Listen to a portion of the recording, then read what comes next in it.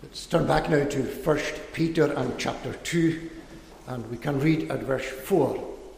1 Peter 2 and at verse 4. As you come to him, a living stone, rejected by men, but in the sight of God, chosen and precious. And so on down into the following verses. We have noted on this Remembrance Sunday the importance of remembering and the importance of reflecting on key times in the past that have had a lasting impact on the way that we live our lives today.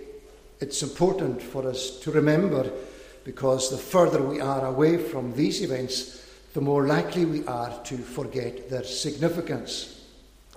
When Peter is writing to the Christians here in Asia Minor, in modern Turkey, he is using the same tactic to draw their attention to who they are and where they have come from.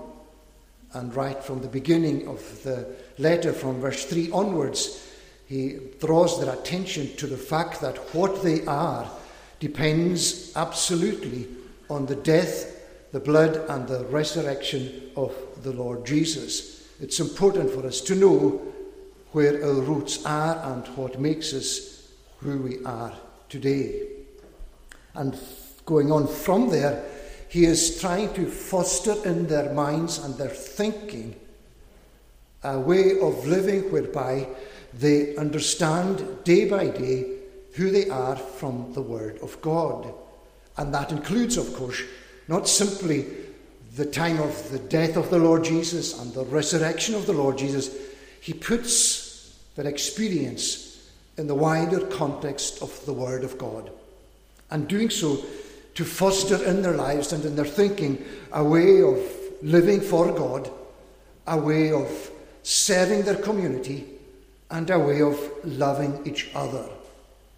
And so far as we think of all of these things, the focus is very much on who they are as individuals. And it's great to focus on who we are as individuals. But we make a mistake when we emphasize that to the extent that we forget who we are together. And that's the step that Peter takes from verse 4 onwards in this chapter. I have told you who you are personally, individually. I have told you what you should be. Now I want to tell you who you are as Christ's church in the world.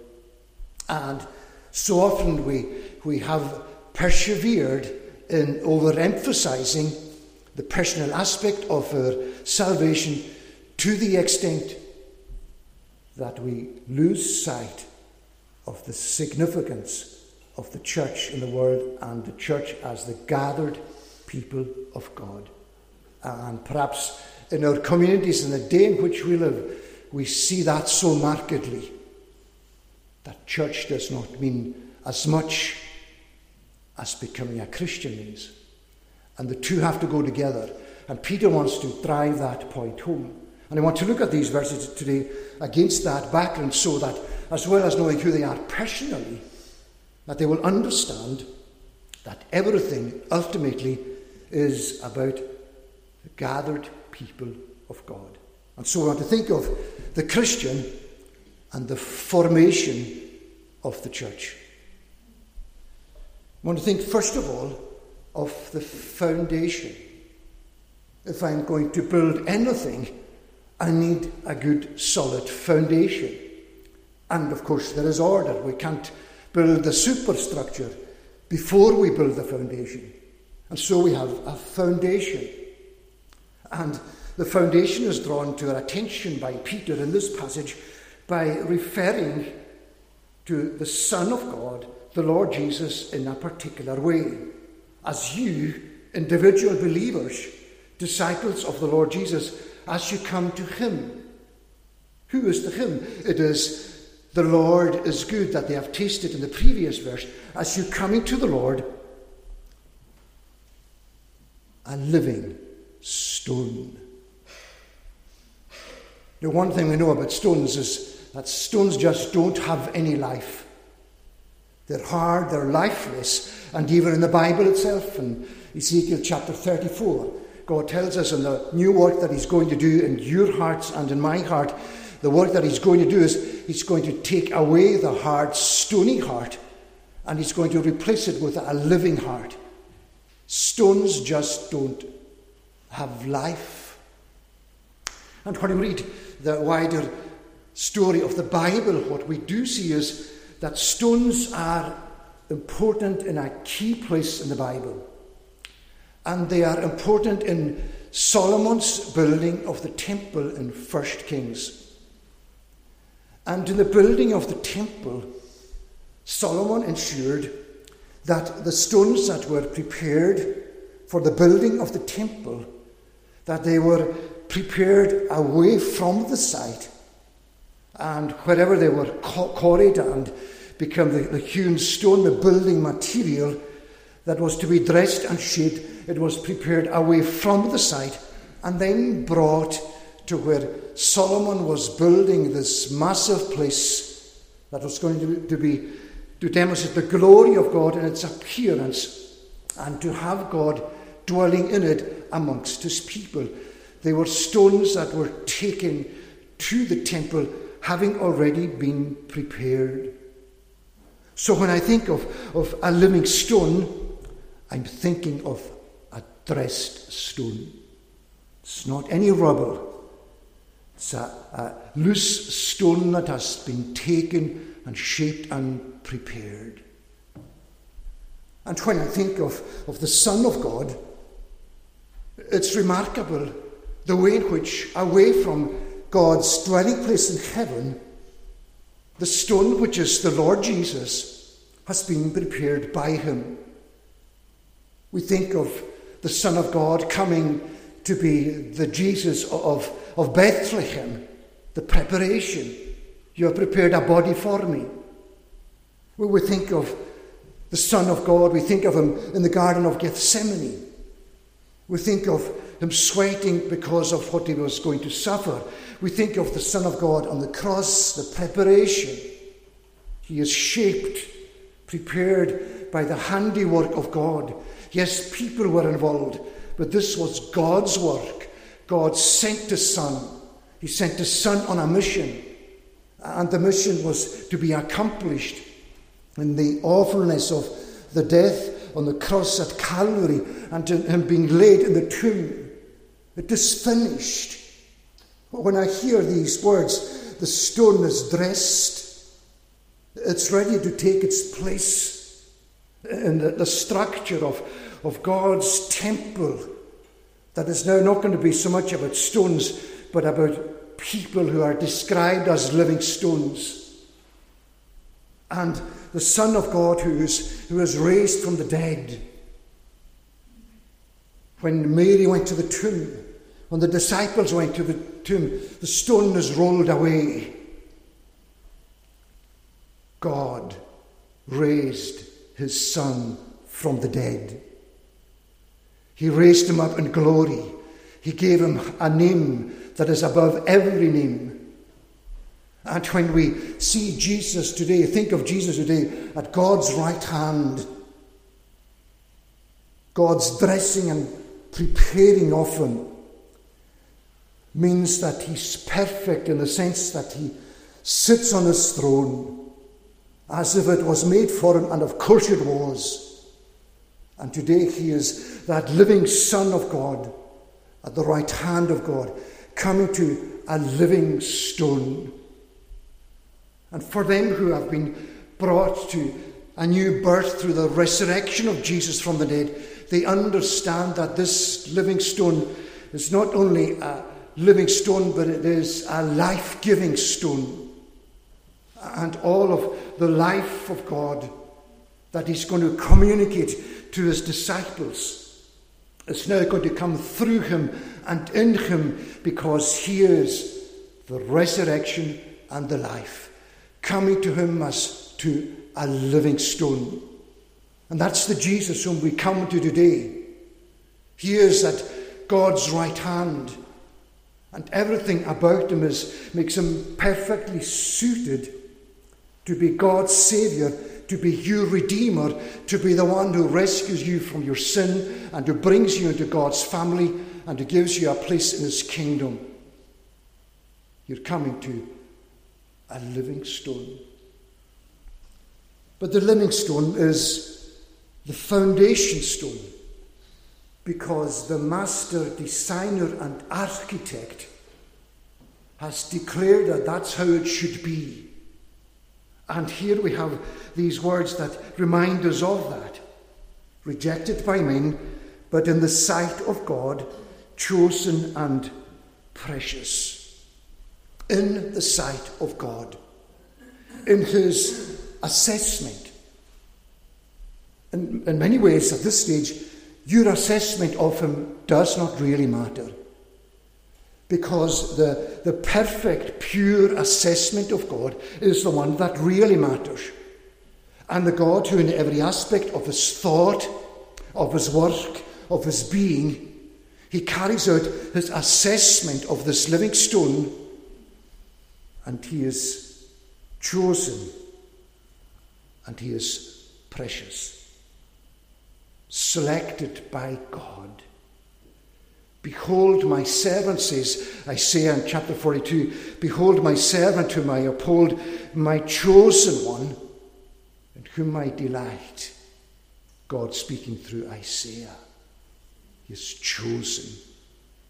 That in so many ways there is that thoughtful and deliberate and loving and intentional choosing of his own Son as this precious stone, which is going to be the foundation stone of this building that is the temple of God, the church of Jesus in the world.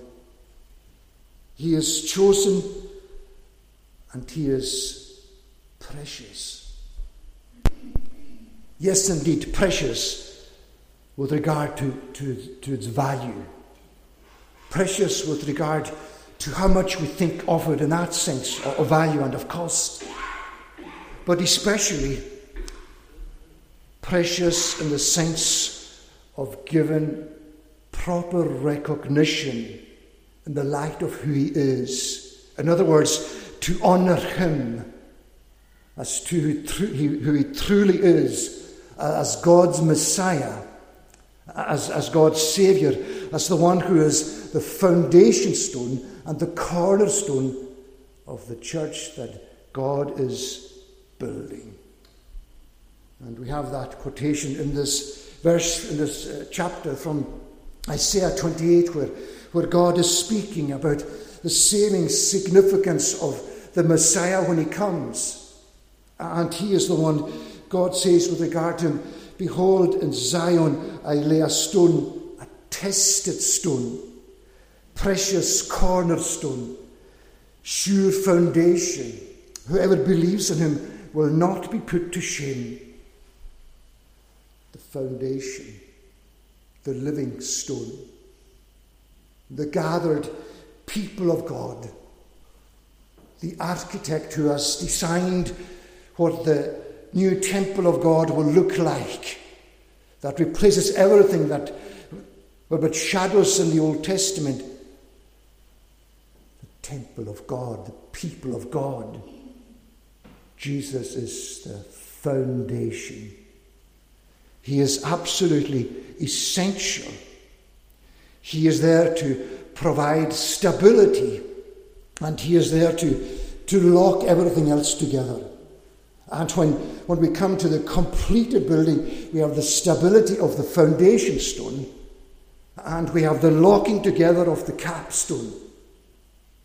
And we look at any kind of building, we go up into the loft of this building itself, and the masterful way in which stones are shaped and dressed to complete the building. And then the building with the capstone locking the whole structure together, so that there is stability and there is a knitting together and there is that sense of the completeness of the building.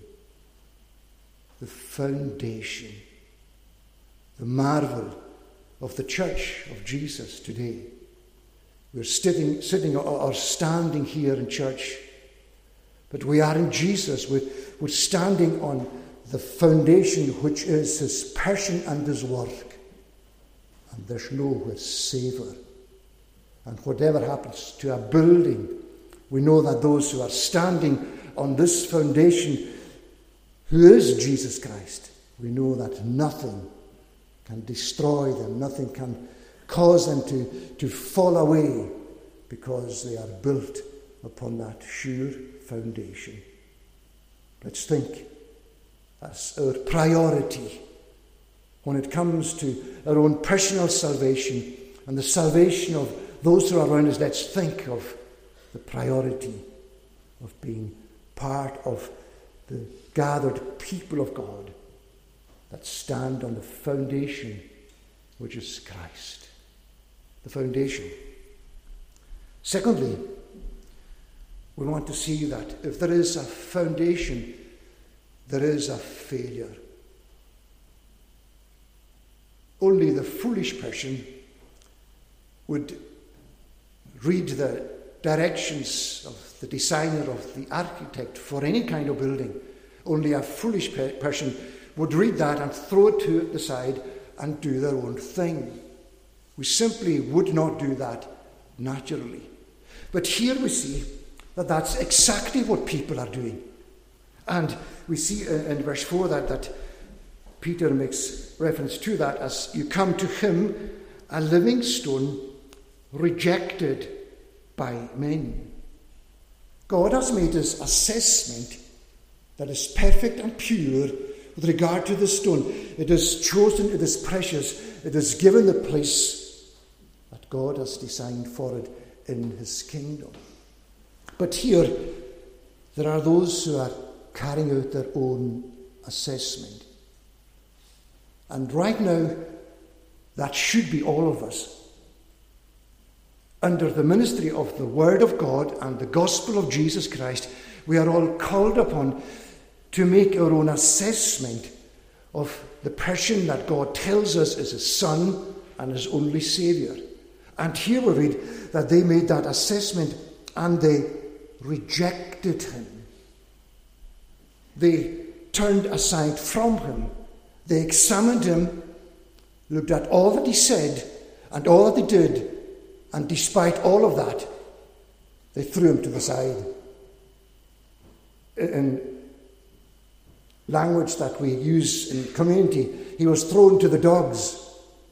But that's the way in which Psalm 22 describes him, because of the way in which the religious people of the day in which he lived assessed him, examined him, re-examined him, looking for the answers that they thought they were going to get, and when they didn't get the answers they were looking for, then they disowned him. They were determined to put him to death, and so they crucified him. And while they were assessing Jesus in his own self-consciousness, Jesus knew all of the time that they were rejecting him. And these words that we have here, we saw them referred to in Matthew chapter 21 with regard to the religious leaders. Have you not read in Scriptures? The stone that the builders has rejected has become the cornerstone. He knew that they were rejecting him. And that's always the absolute case. As you carry out your assessment of who Jesus is, he knows what your assessment is. And he gives due regard to that, as we're going to see. But they rejected him. And we read the story of that parable. And Jesus was telling them exactly what is going to happen. And when they realized that Jesus was talking about them, they still didn't accept him. They looked for a way to kill him. And it is remarkable the way in which they were determined to be rid of him.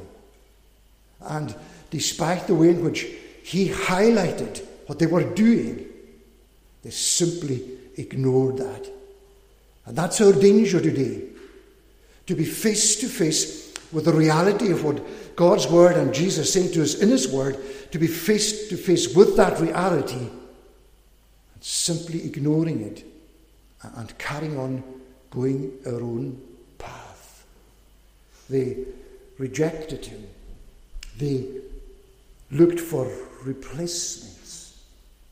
And that's what happens. And of so much interest through the gospel, it is people who knew their Old Testament scriptures. It is people who were religious. In fact, who were so committed to religion that the most committed to religion were the very people that rejected him and sent him to the cross. The rejection. And Paul wants to give the theology of that. Why is it that some today will continue to sit listening to what God has to say and will continue to reject? It is, in verse number 7, but for those who do not believe, the stone that the builders rejected has become the cornerstone, and a stone of stumbling and a rock of offence. It's simple unbelief.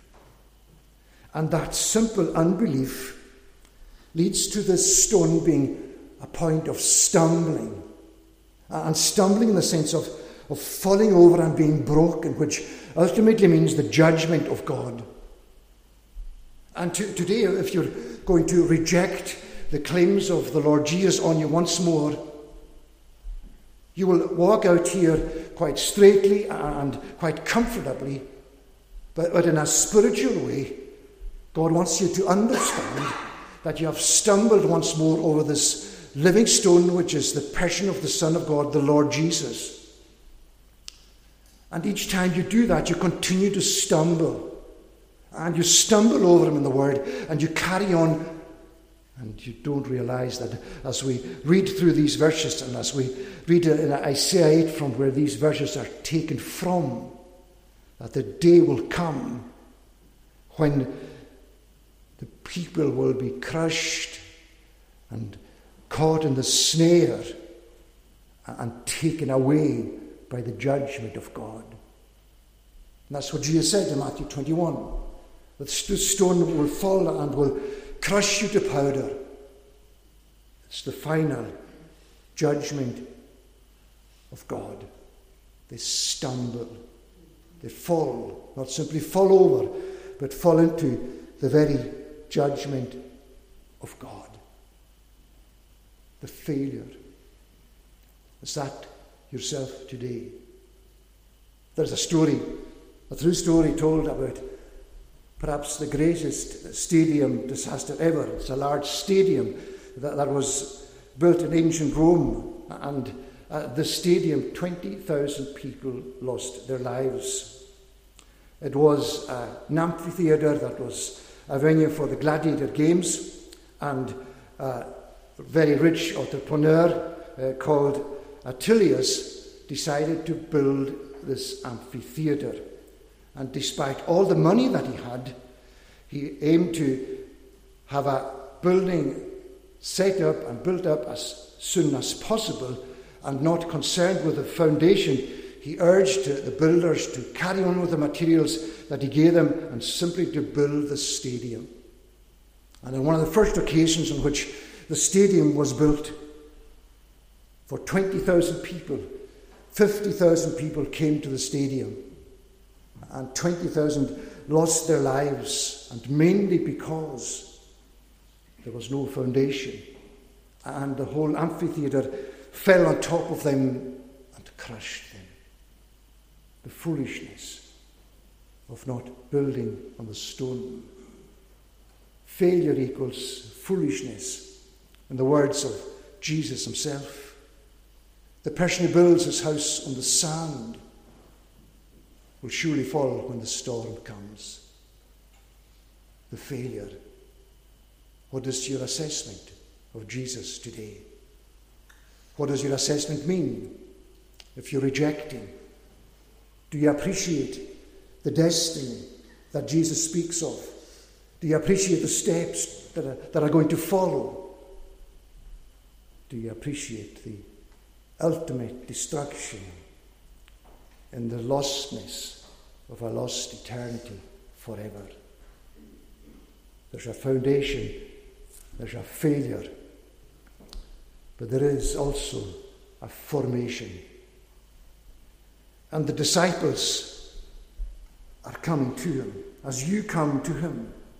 Peter himself, who followed the Lord Jesus, who left everything and who followed him, they are coming to him now as living stones. And the life that they have, Peter the rock, Peter the stone, the life that they have now is the life that they have in him. And they are coming to him as these dressed stones, prepared for their place in the kingdom of God, in the church of Jesus, in this massive building of God.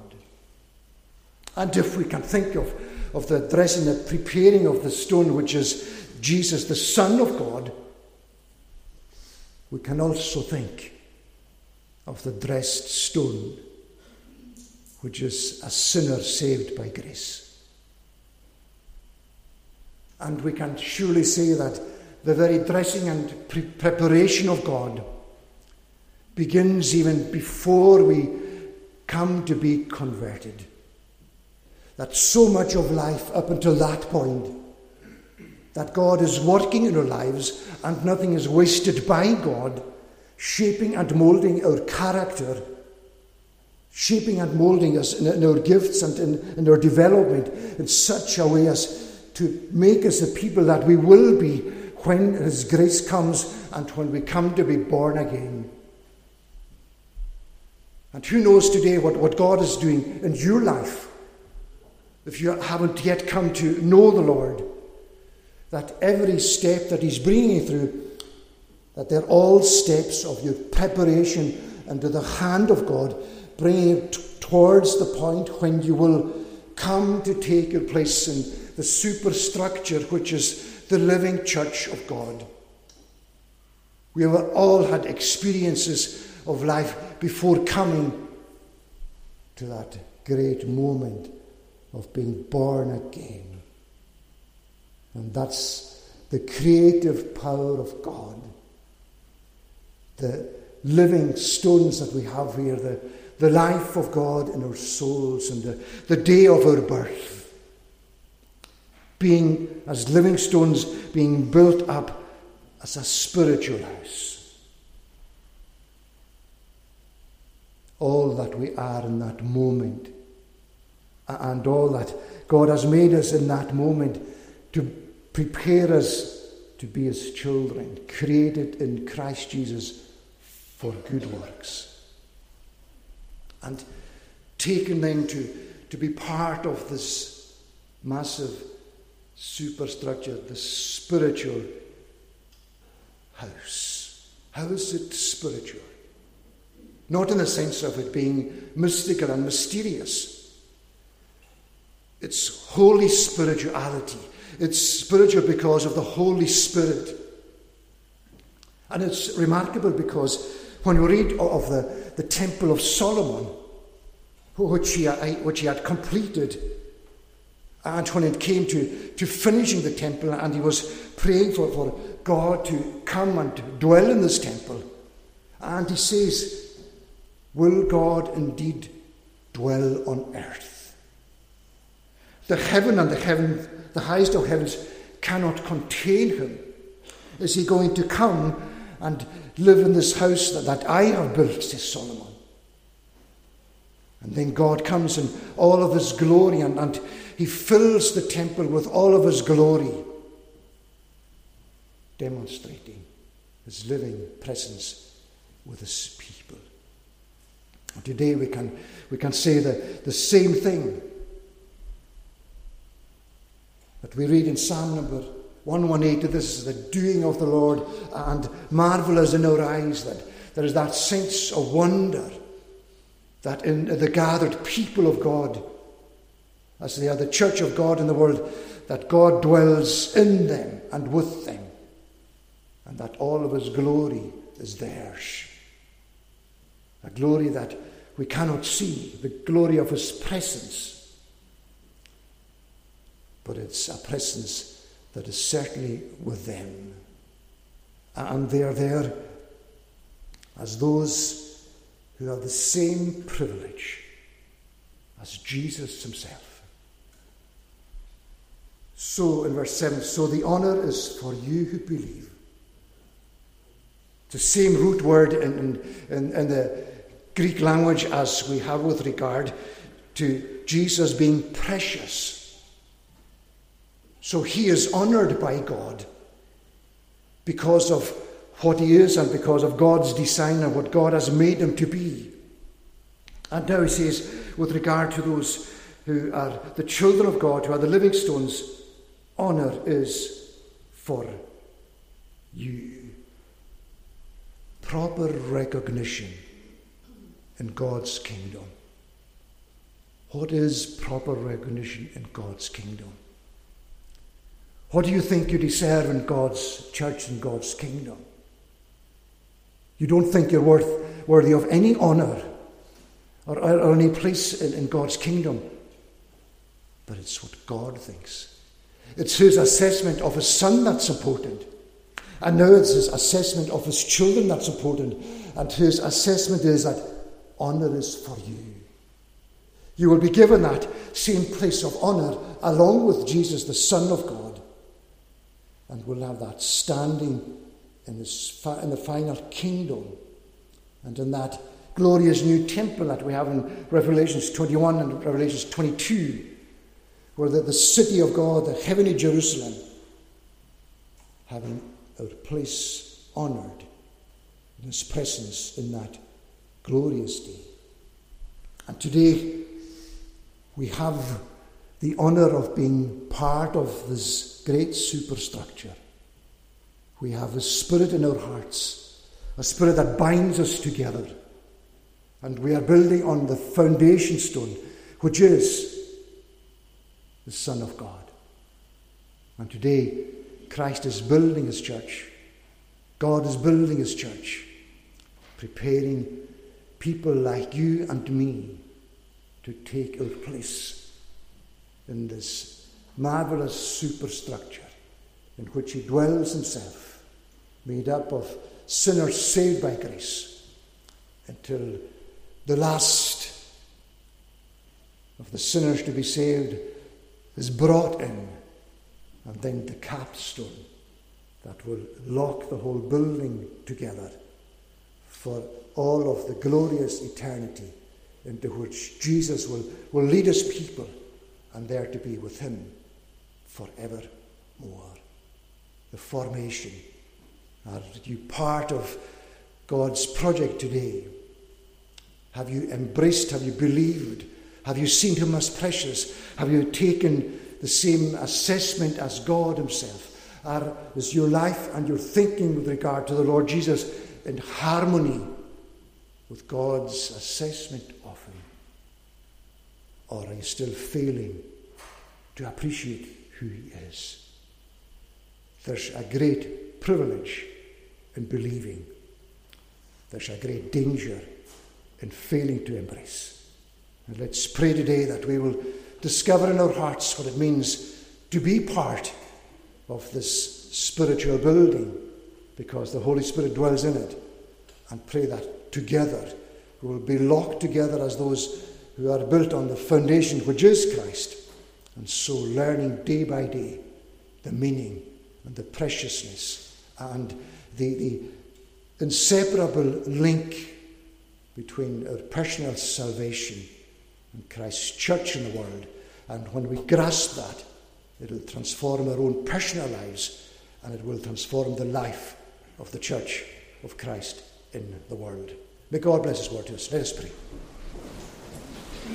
Gracious and eternal God, we are thankful to you for the marvel of your plans and the marvel of your design and the marvel of your preparation for our salvation and the preparation of your Son to be our Saviour, and the preparation of people like yourselves to be part of your kingdom, to belong to your church in the world, and to be part of its life and part of its living and part also of its service and ministry. So bless your word to us today, we pray, and help us to appreciate more of the depths and the riches of it. And may we have our hearts reassured in the knowledge of who you are and what you have done in our hearts and in our lives. Hear our prayer, we ask, and have mercy. We ask these things for Jesus' sake. Amen.